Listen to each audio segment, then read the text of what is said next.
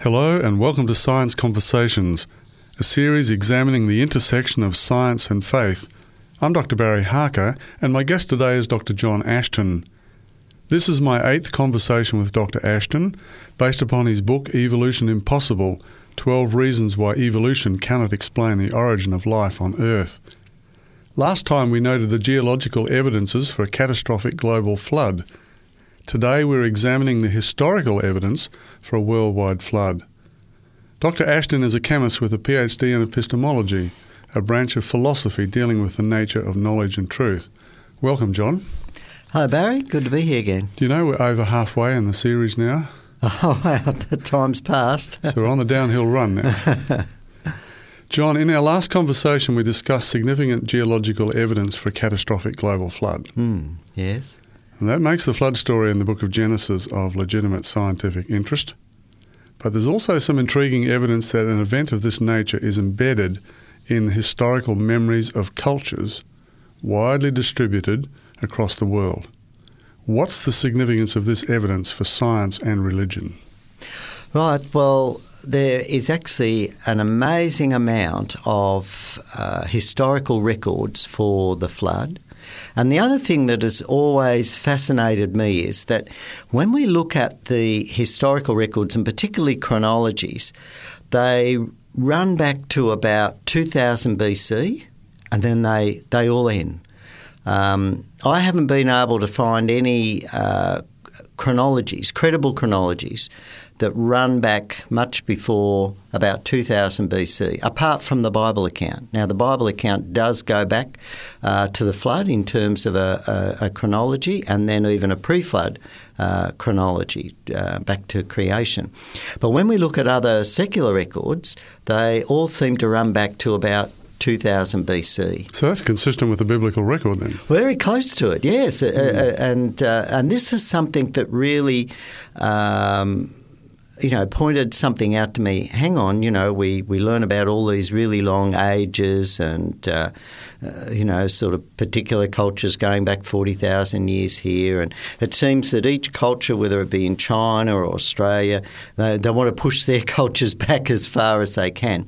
But a lot of these very, very supposedly, 40,000 years dates are based on, again, carbon-14 dating, which we'll look at I think a little bit down the track and say, well, hang on, that really needs to be corrected and brought forth by, almost an order of magnitude. And the other thing is too that it's based on sort of looking at shards of pottery and these sort of things that, again, have all been based on estimates that really haven't been proven back for those times. So this is why I've been very interested in trying to track down actual historical records, and particularly accounts by ancient historians. Now, when I was putting this chapter of the book together, I made contact with a chappie at Princeton who was in one of the archaeology sections there. And his interest was actually studying the writings of ancient scientists and philosophers, or particularly those writers that had made observations about nature. So that was his area of research. He was actually the director of the institute there at Princeton, and we got on really well. And he provided me with quite a lot of references to ancient documents, and copies of the ancient documents themselves, so that I could actually go through and look for this what data was actually there, and this led to some exciting findings and actually correlations between between reported chronologies, and so writing this was very exciting chapter.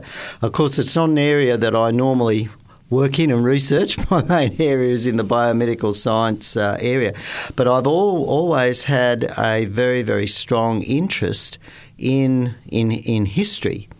And of course, as you know, reading from a doctor in epistemology, looking at what is the evidence, how can we know? And so, again, looking and analysing the historical evidence has been something that has been of quite a bit of interest to me. Now, John, there's different types of flood narratives. I think one is legendary and the other is historical. How do you tell the difference between the two? Right. Well, some of the legend ones that I believe aren't true. They have just descriptors that just don't fit reality. Like there might be a story where a giant fish towed the boat to a mountain. The boat was in the shape of a cube. We know a cube would be very unstable in water. Or the boat that saved the people at this time was a giant basket. We know that they're legendary accounts. And I guess perhaps at this stage we should go back and perhaps look at what the Bible account says just very quickly, because really the Bible account of the flood was taken quite seriously up to the mid-1800s. Indeed, in terms of geology, as taught by, say, leading universities like Oxford, they taught geology in the context of this flood geology.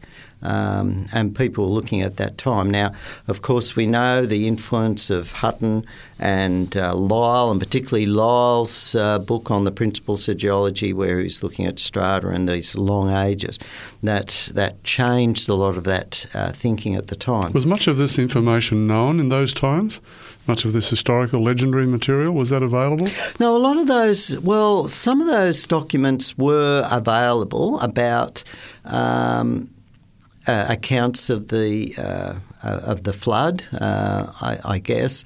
Some of them have been. There was a lot of archaeological discoveries in the Middle East in the 1800s. So some of this is sort of running parallel. I think the point is that the two weren't put together.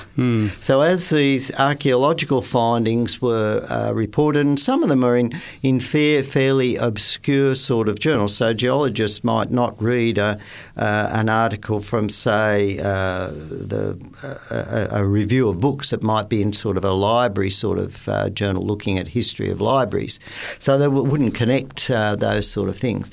But I think when we look at the biblical account, it talks about that man had become extremely wicked and that God was extremely disappointed with this. Now, the type of wickedness is described as being really horrendous. Much violence, huge amount of violence. And so God had decided to put an end to this. Well, this is the biblical account. Now, one of the things that fascinated me was that as I was reading some of the accounts that have been recorded by secular historians, such as Professor David Lemming at the University of California, who studied a lot of these flood myths. And the interesting thing about the flood myths was that there was a consistency around the world. Now, a lot of people have said, sure, we admit there were some flood myths in the Mesopotamian area. There was probably some local flooding there, or, the Black Sea, the Caspian Sea, I forget which one, sort of flooded down there in that area. But when you look at it, there's a similar story in the Americas, North and South America. The indigenous Australian people have a story. The African people have stories along these lines. And one of the things that stood out for me, for example, in, say, the North American account was that, again, people have become extremely wicked. They were not caring for children. So all these stories that have been preserved in these cultures have an account of the wickedness of man. They've become extremely wicked, and he was destroyed by a flood. There was a flood that came. And many of the stories have the people saved in a boat. Some of them list the same number of people as in the Bible, 8. So there's a huge number of these accounts, and some biblical scholars have actually gone through the evidence and tabulated, out of the hundreds of flood accounts that have been recorded from all around the world. I think there's over 200 substantiated accounts. When they look at the comparisons, a high percentage involve, people being wicked, salvation of a few in a boat. At that particular time. Some mention characteristics like a rainbow. So there's a whole lot of support from the biblical account, from this extra biblical material. But you do get differences, don't you? You do get some differences. I guess that could be explained by the similarities could be explained by a common origin for the story. Yes, and I think that's the important point. And the differences could be explained just simply by time and distance away from the event. Well, that's right, and characteristics of their culture. So it's quite. So tell us a bit more about the biblical account. Well, of course, the biblical account describes the size of the boat. It's a very realistic description. Again, I forget the ratios, but the ratios are approximately the same ratios that you'd have in a sea kayak or a type of vessel that would be really good for withstanding very, very rough weather. I know that a geologist has done. A creationist geologist has done quite an extensive review of the size of the ark, and indeed a number of Bible commentaries talk about this and how really it had a very large capacity. It certainly could have carried a lot of kinds, and I think this is one of the understandings too when we think in terms of animals like the cats. You've got lions, tigers, and leopards that can interbreed. So there are probably only a couple of types of cats that were carrying a lot of genetic code, and the same with bears and dogs, and of course it was only the land-dwelling, land-breathing animals that were taken onto the ark. So, and a lot of them maybe have been as juveniles. These sort of things. So, I mean, we don't necessarily know, everything that went on, but it's a very feasible account in terms of the time. It says that the waters rose for 150 days, that it rained, there was action, a huge amount of deluge over a period of 40 days. But one of the important factors is it talks about the fountains of the deep opening up, and sort of we have this picture of massive disruption of the Earth's surface by underground waters coming out. And I think the picture that many people have in their mind is, okay, we had all this rain falling, but that's only a very small part of the picture. Sure, it rained, but what we believe is and understand that a massive amount of water was subterranean water under pressure that was released violently and massively smashed up the surface of the Earth at that time.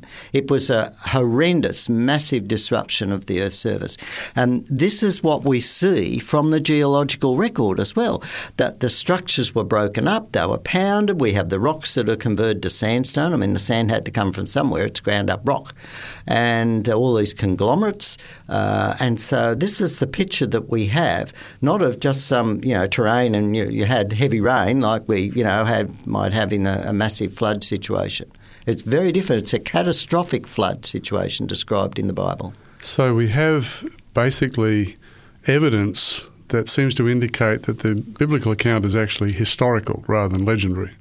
Yes, and I guess what I'm interested in, perhaps we can just review, and I mean, because it's not an area that I work in all the time, just to refresh my memory, I might read some sections just from the chapter that I wrote in the book when I was researching this area. And so I'll just read a couple of sections here. And I've written, firstly, the traditions of many ancient peoples from all over the world preserve in one form or another the account of a worldwide flood from which only a few people were saved. Archaeologist Professor André Parrot, who served as Director-in-Chief of the National Museums of France, explains that there are both legendary type narratives about a massive flood, such as the Epic of Gilgamesh, as well as brief references to the flood as a historic fact, such as in the King Lists of the World Blundell Prism. Now, it's very interesting if we look up about that World Blundell Prism, which is in the Ashmolean Museum of Archaeology at Oxford, they say, well, this really is a mixture of fact and fantasy. But really it's a list of the king lists. And as it goes through the list of the king lists, it describes this flood. And this is really a historic list. Now, one of the things when I looked at a lot of these archaeological accounts, the modern commentators say, well, hang on, really we've got these ancient documents, but really they're fantasy. And so there's this consistent attempt to educate the modern public that, hang on, there isn't evidence that supports the biblical account. Whereas in actual fact, here we have all this evidence that's been recorded that collaborates the biblical account of the flood. So here we have this king list that collaborates the history of the flood. Now, admittedly, the ages that the kings live as recorded seem to be somewhat exaggerated, but we know that they were historical kings that are listed there. For example, in the Sumerian narrative of the flood, a fragment which was found in Nippur in Babylonia and dated back to the 19th century BC, the gods decide to send a flood to destroy the human race, but King Ziusudra is saved in a giant ship that he has built in accordance with instructions given to him by a god who has taken pity on him. In another account, in the Assyrian version, found on the cuneiform tablets discovered in Nineveh in the library of Ashurbanipal, who lived in the 7th century BC, a hero by the name of Gilgamesh goes in search of Utnapishtim, who survived the flood. And Utnapishtim, and I'm not very good pronouncing this, tells Gilgamesh the story of the flood and how god Ea advised him to build a vessel to a specified plan to bring his family, craftsmen and animals in it. A flood and a storm is then unleashed and the whole world is submerged and mankind is destroyed. The boat later comes to rest on a mountain and several birds are sent out, and one of the birds, a raven, does not return. The survivors leave the ark. So again, very similar to the biblical account, but just doesn't have that ring of historical accuracy. The ancient Greek literature also describes this flood, which is explicitly mentioned by Pindar, who lived in the 5th century BC, with a full version found in the Compendium of Biblico Ether. Anyway, I can't pronounce that as a reference in my book. And in the Greek account, the god Zeus decides to destroy the human race, but King Deucalion is advised by his father Prometheus to build an ark in which he and his wife can survive. The rains come and flood the land, and after floating for 9 days, the ark comes to rest on a mountain. So this is very interesting when we look at these accounts and people say, oh, there could have been local flooding, tsunamis, all these sort of things. But hang on, these accounts are talking about rain. We have to look at the analysis of this. A Roman version recorded by Ovid. Here again, the gods to destroy humanity, which has become corrupt by sending a great flood. A flood is also mentioned in a Sanskrit document of the 6th century. This story from ancient India tells of Manu, who was advised by a fish that a flood was coming that would destroy the whole of mankind. He was told to build a boat, and during the flood, the fish towed the boat to a resting place on a mountain top. The Mandi people of Mali in central West Africa have a creation myth about an ark that landed on a mountain. The ark contained the original 8 ancestors of humans and all the first animals and plants. So that's quite interesting. Now, these are recorded by secular historians who have studied, like language experts, like Professor Lemming at the University of California there at Santa Barbara. So here we have these accounts, and again, very close to the biblical account. The Aradan Aborigines of northern Australia have a Dreamtime story of creation that has gone wrong and was cleansed by a flood. The Arikara Indians of the American Plains have a story that tells of giants that had no respect for their creator and were destroyed by a great flood with only a few good giants preserved. So there are many examples. Professor Liming talks about their examples in Eskimo culture, the peoples of Greenland, the Cheyenne Indians of the American Plains, the Navajo Indians of the American Southwest, the Yuma and Pima Indians of Arizona, the Pomo and Salina Indians of California, the Impura people of Brazil, the ancient Mezcas of Peru, the Mayan people of Guatemala. And so from around the world, we've got these accounts of people being wicked and God destroying those people by a flood and a few people being saved that became the ancestors of the current population. One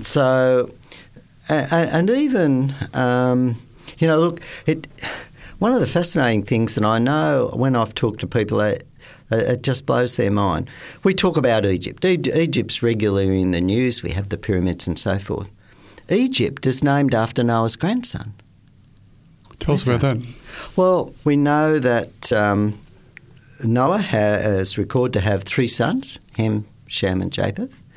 And Egypt is often referred to as the land of Ham or the land of Mizraim. Now, Mizraim was one of Ham's sons. And the Greek translation of Mizraim is Egypt. Now, I've got an old Encyclopaedia Britannica atlas at home, and it doesn't have the name Egypt in there. It has the name Mizra for Egypt. So, this is in English. So you're really making historical connections here. Oh, yes, very much so. I mean, you think about it. You had the land Rhodesia was named after Cecil Rhodes. You got Disneyland named after Walt Disney. It's not Mickey Mouse Land. Yes. So, I mean, these places were named after real people. If someone goes to a particular area and they found a town, they name the town after the people who lived there or who founded the town or something like that. And it's interesting that Bill Cooper, he's a British historian. He did a study. He published a book. It's called After the Flood, and he showed that when you go back through the European histories of their kings, so the genealogies of their kings, so many of the European kings from different parts of Europe trace their genealogies back to Japheth, that we know, again, one of the other sons of Noah. But I think the account of Egypt is, and the fact that we have this country, Egypt, named after that, and for many, through many accounts in late ancient history, Egypt was referred to as the land of Ham, or as I said, the land of Mizraim. And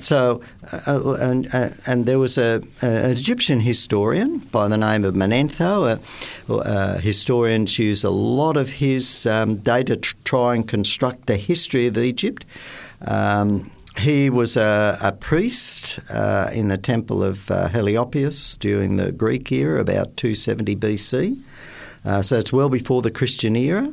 And that was one of the centres of learning in the ancient world. Now, Manetho, I think, in writing his history of Egypt, also mentions Noah as an historical figure. Now, a lot of Egyptian history is based upon Manetho's account. Yes, that's so if they're not accepting Noah as an historical figure, then that would call into question the other history that he's written, wouldn't it? Well, that's right, exactly.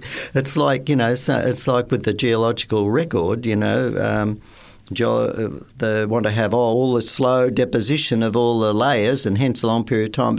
But hang on, there's all this evidence of catastrophic movement of vast amounts of sediment, which must have happened in a short period of time, the rapid burial of dinosaurs and all these sort of things. So it's the same sort of thing. So Manetho recorded the history of Egypt at that time and wrote that after the flood, Ham, the son of Noah, begat Egyptus, or Mestrum, who was the first to establish himself in the area now known as Egypt, at the time when the tribes began to disperse. Now, he's talking there about the dispersion that occurred after the Tower of Babel, when the people on the earth had one language, and the language God confused their languages because, again, they were becoming too proud, too self-sufficient, and that was what God decreed. God was really concerned about another tyranny, wasn't he? Yes, really, I think basically. So, yes. And so, and again, so Manetho, obviously, he was the Egyptian historian at that time, the prominent Egyptian historian, pre the Christian era, and that's what he records. But there's a lot more. There's much more that we can talk about. For example, in Manetho also talks about the dispersion taking place 5 years after the birth of Peleg. Now, Peleg was a great-great-great-grandson of Noah, born just over 100 years after the flood. And so essentially what Manetho is saying is that the dispersion occurred, or the peoples began moving away from the flood area, which we believe was around the southern area or where the Ark came to rest, we believe was roughly around the southern part of Turkey. Maybe it was a little bit further down in the Middle East, but somewhere in there. And that from there, the different families dispersed. And so the traditional view is that Japheth went north up and became the European nations, that Ham went to Egypt and then became the nations that moved down into Africa, and that Shem moved across and became the Asians and into the Americans. And also the Semitic peoples. Yes. Of the Middle East. That's right, yes. So we can see that this then happened about 100 years after the flood, and there were about 4 generations of people. And, of course, we know at that time they were having a lot of children, so in actual fact there were a lot of people at that time.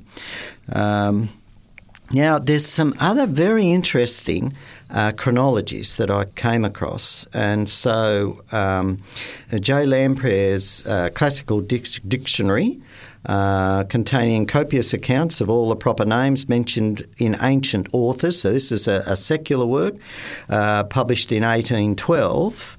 And he states, according to the calculations of Constantine Manasses, the kingdom of Egypt lasted 1,663 years from its beginning under Mizraim, the son of Ham, in 2188 BC, to the conquest by Cambyses in 525 BC.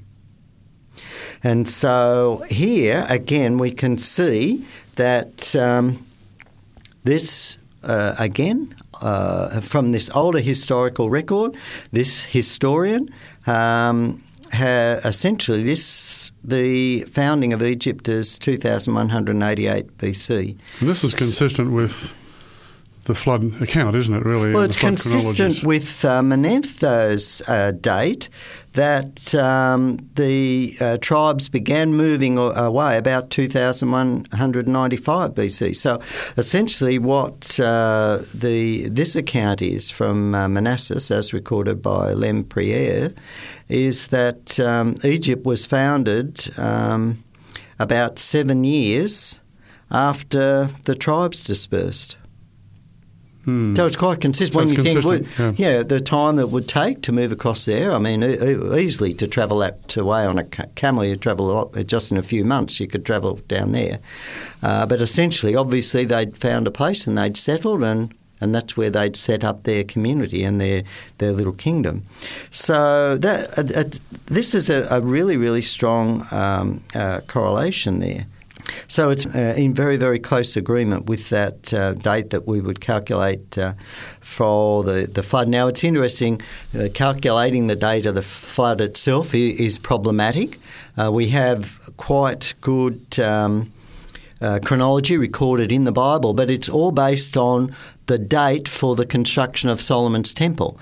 And we're not sure exactly what that date was. There's a range of about a 40-year period that are used by different historians and that to pin that date down. It's roughly between 960 BC and about 1002 BC, somewhere in that 40 or 50-year period.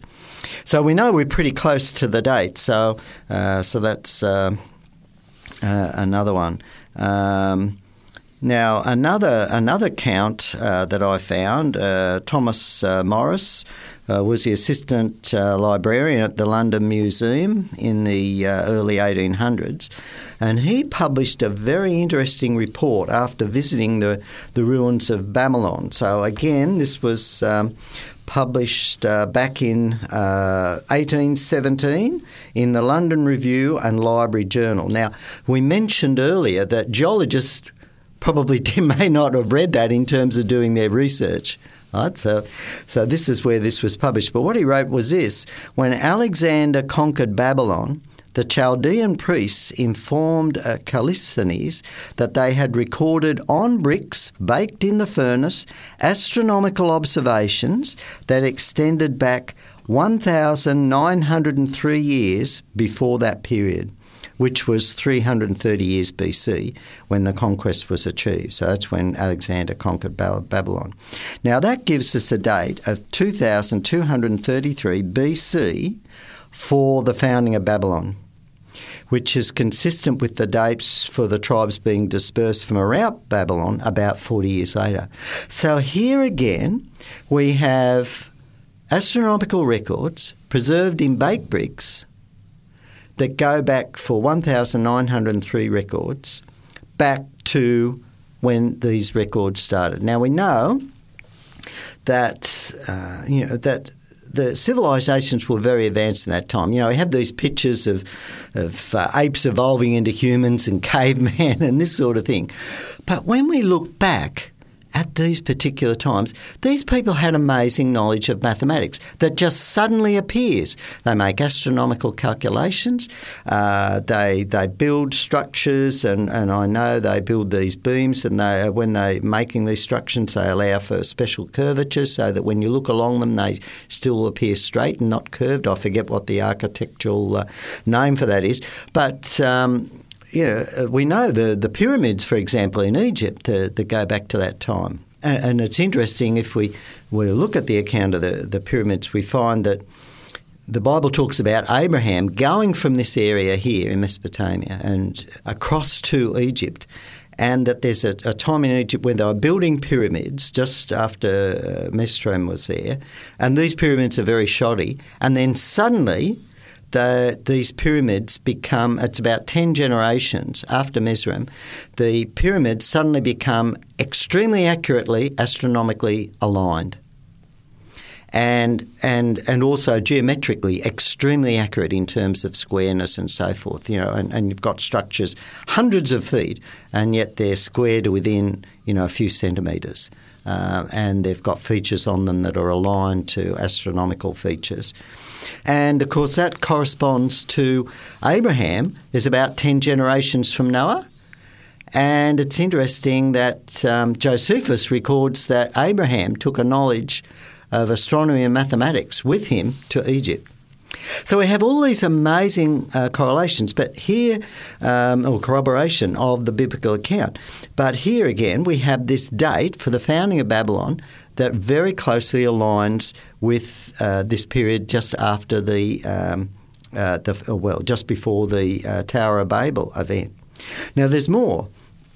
The 4th century historian Eusebius of Caesarea recorded that Iglaeus, the Greek king, began his reign in 2089 BC. Well, that is 1,313 years before the first Olympiad in 776 BC. Now, this appears to be the oldest chronological date assigned to a Greek kingdom, and it corresponds to just over 100 years after the dispersion. So when you think that where Greece is, further up and around, it's just a little bit later. As a matter of fact, I plotted this and I showed that when you compare all these chronologies that we have that actually list a date in terms of years, they're roughly proportional to their distance away from where we believe the Ark landed. So, and yet they're from all different cultures, from all different historians, from all different periods.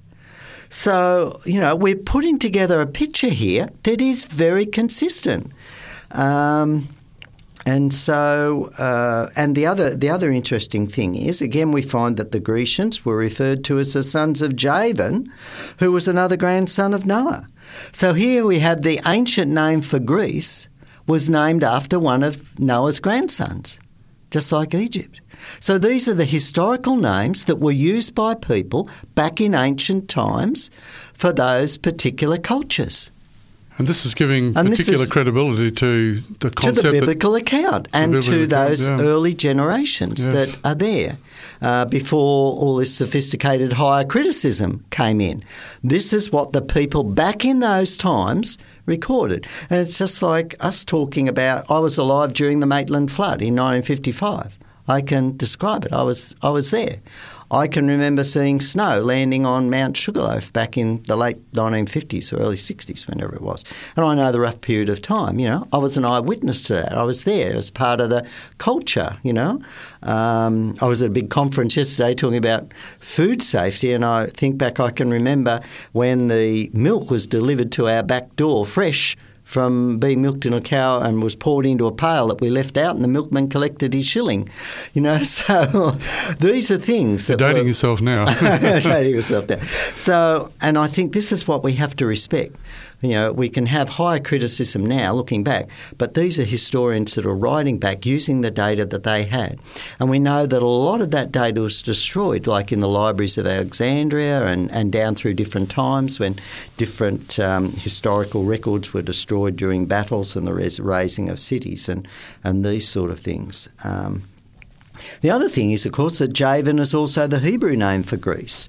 And it was used to refer to the descendants of Javan and their lands in Macedonia, Greece and Syria.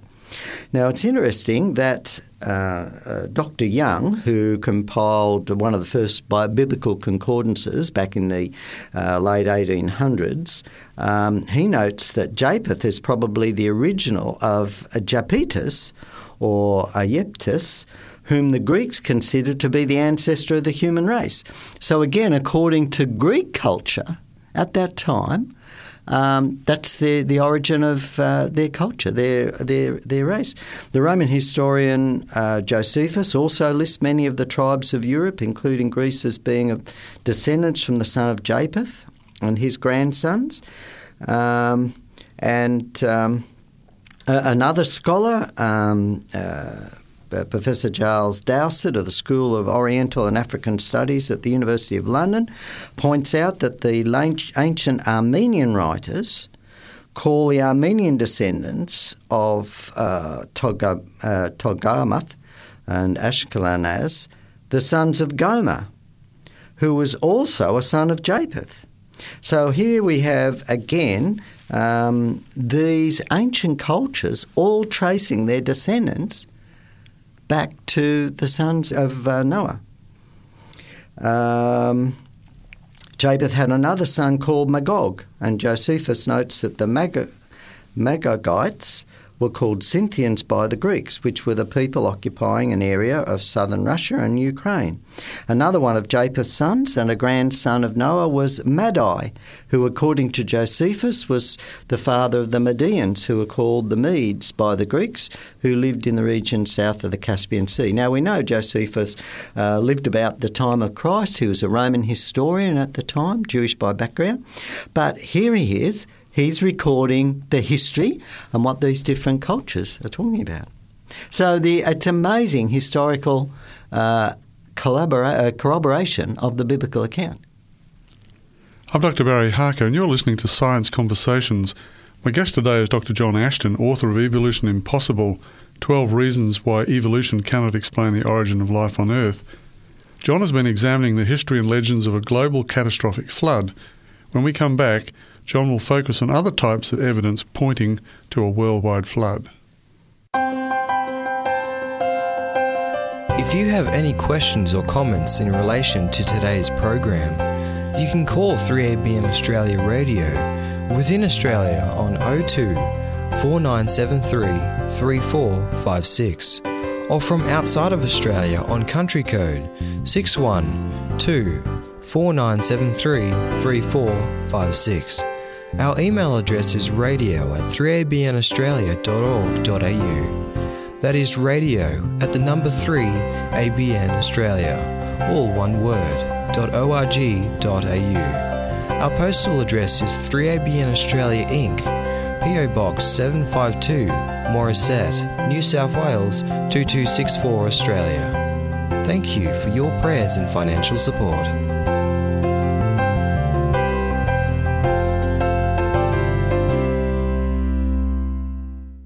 If you've just joined us, I'm Dr. Barry Harker, and you're listening to Science Conversations. My guest is Dr. John Ashton, author of Evolution Impossible, 12 Reasons Why Evolution Cannot Explain the Origin of Life on Earth. John has been examining the history and legends of a global catastrophic flood. John will now focus on other types of evidence pointing to a worldwide flood. John, tell me about China. Yes, well, we have a general perception that Chinese history goes back a long way, and it certainly does. But unfortunately, around the time of Christ in China, there was an emperor who had a massive burning of books and records. So a lot of their historical records were destroyed at that time. Some chronologies have survived, however. And one of the oldest of these is known as the Bamboo Annals. It has a more complex Chinese name, of course, and I'm not very good at pronouncing many of these words.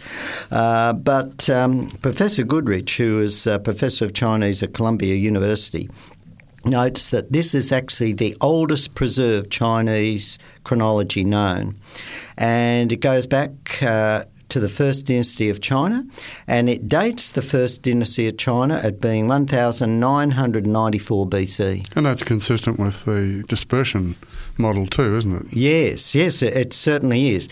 There is another revised traditional date that is associated with another chronology for that founding of China at 2183 BC, and Goodrich also notes this as well. But both these dates are well after the dispersion of the tribes from Babylon, and certainly harmonise with the biblical account. So even from China, and as I said, when I podded it with China, the date is a little bit later.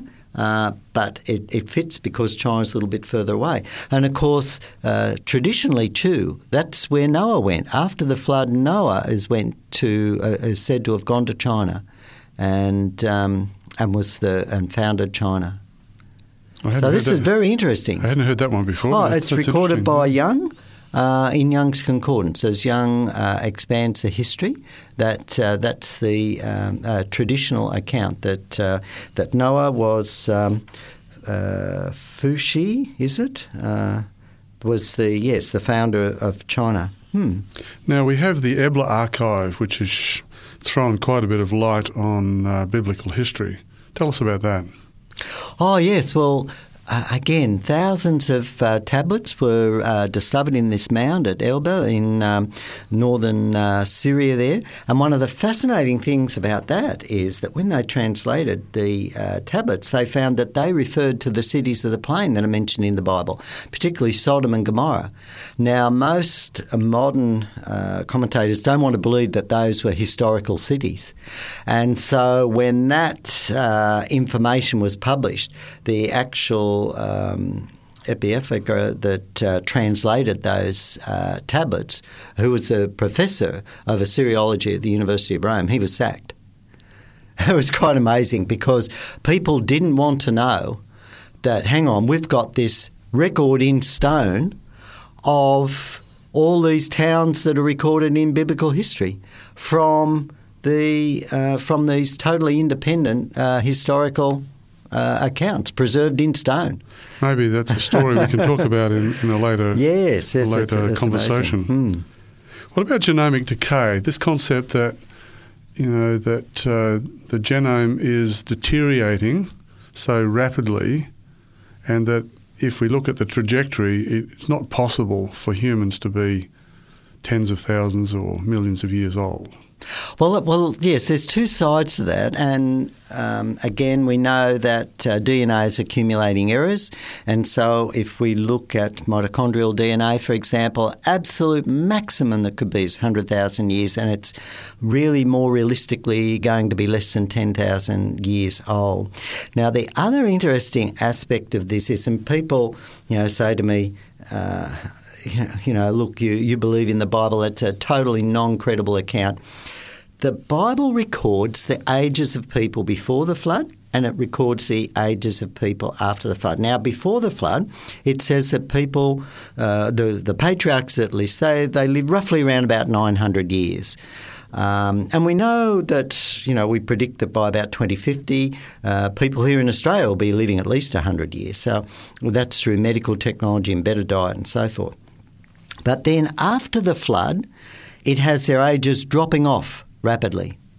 And so you've got, Abraham, I think, around 180 years, Noah, Moses, 120 years, this sort of thing.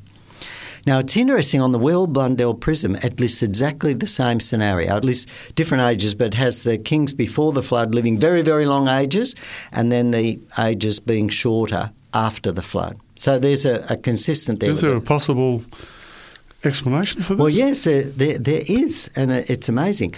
We know that DNA is accumulating errors, and when you plot the ages with time when after the flood, it fits actually a decay curve. As a matter of fact, it closely fits with high correlation the decay curve that you would fit from genomic decay. Now, this is amazing because those ages are recorded by different authors in the Bible. They were recorded, 1,000 years ago, and they span over a period of about 1,000 years. And we find it fits a scientific decay curve, which is highly unlikely that those ages were made up. And people say, well, but how could people live so long back then? Well, see, this again, if we take the Bible as a fact and we begin looking for evidence, we find amazing evidence. Now, one of the cancer treatments that's currently being developed in Europe at the present time is to give people low deuterium water. Now, deuterium is a heavy isotope of hydrogen. So, and when you make water from that, you get heavy water. So that's what the dam buster account was all about in the Second World War. The Germans were producing heavy water because heavy water with the extra neutrons could be used to moderate high-energy neutrons from nuclear reactions and hence help them accelerate their nuclear program. And so they generated the heavy water through electrolysis, big hydro, and using a lot of electricity. And so the idea was to break the dam so they couldn't generate the electricity to make the heavy water. But one of the characteristics of heavy water is that it actually increases the rate of cell mutation. Now, if you remove deuterium from water, and currently in the Earth's oceans there's about 150 parts per million deuterium in water. If you remove the deuterium from water, and it's about the same level in the water that we drink, if you remove deuterium of water, cells grow much more slowly, and the mutation rate is much lower. And so already this has been approved in veterinary use, the use of low deuterium water. So what would happen is we know in the biblical account that the fountains of the deep opened up, and we know that groundwaters are much higher in deuterium. We also know that some of the ancient waters were much lower in deuterium that have been preserved. So this fits a very interesting picture that if the original water on the earth was very low in deuterium, that would explain the long ages because they would grow more slowly. And also that fits the begat age because we know that sexual maturity now has reached somewhere between, maybe 12, 20 years. Back then it talks about the men begatting children generally when they were in their 60s. they first became fathers. So again, this fits this low deuterium model picture of slow development, the larger growth of animals and all this sort of thing. And then if the fountains of the deep opened up and released this extra deuterium, this heavy water, back into the ecosystem, then that would explain the increased decay rate and the rapid decline in ages. So when we look for it, again, the Bible fits. We have a scenario it certainly fits. In a low deuterium environment, we could expect very, very long ages.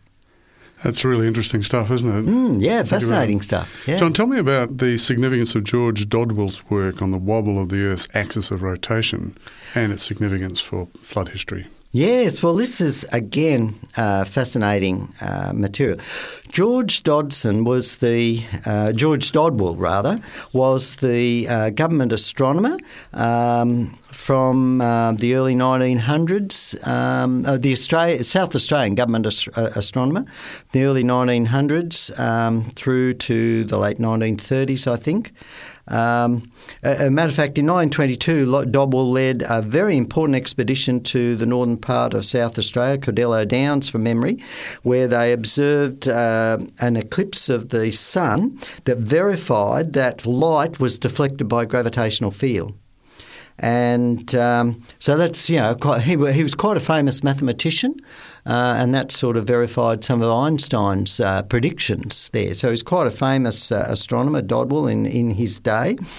Now, he had become aware of some reports by a British admiral, Sir Algernon de Horsey, that had discussed an astronomical theory relating to the tilt of the Earth's axis. And this theory had been put forward by a Major General, Professor Alfred W. Drayson, who had served as an astronomer royal at the Royal Observatory in Greenwich. Now, Professor Drayson had reported that there appeared to be an extra wobble in the wobble of the Earth's axis over and above that predicted by Newcomb's formula. So that's not Newton's formula, this is Newcomb. Newcomb was an American astronomer, Simon Newcomb, who worked out and calculated the wobble in the tilt of the Earth that occurs as the Earth moves around the Sun. At times it becomes closer to Jupiter and Saturn, these large planets, and it's influenced by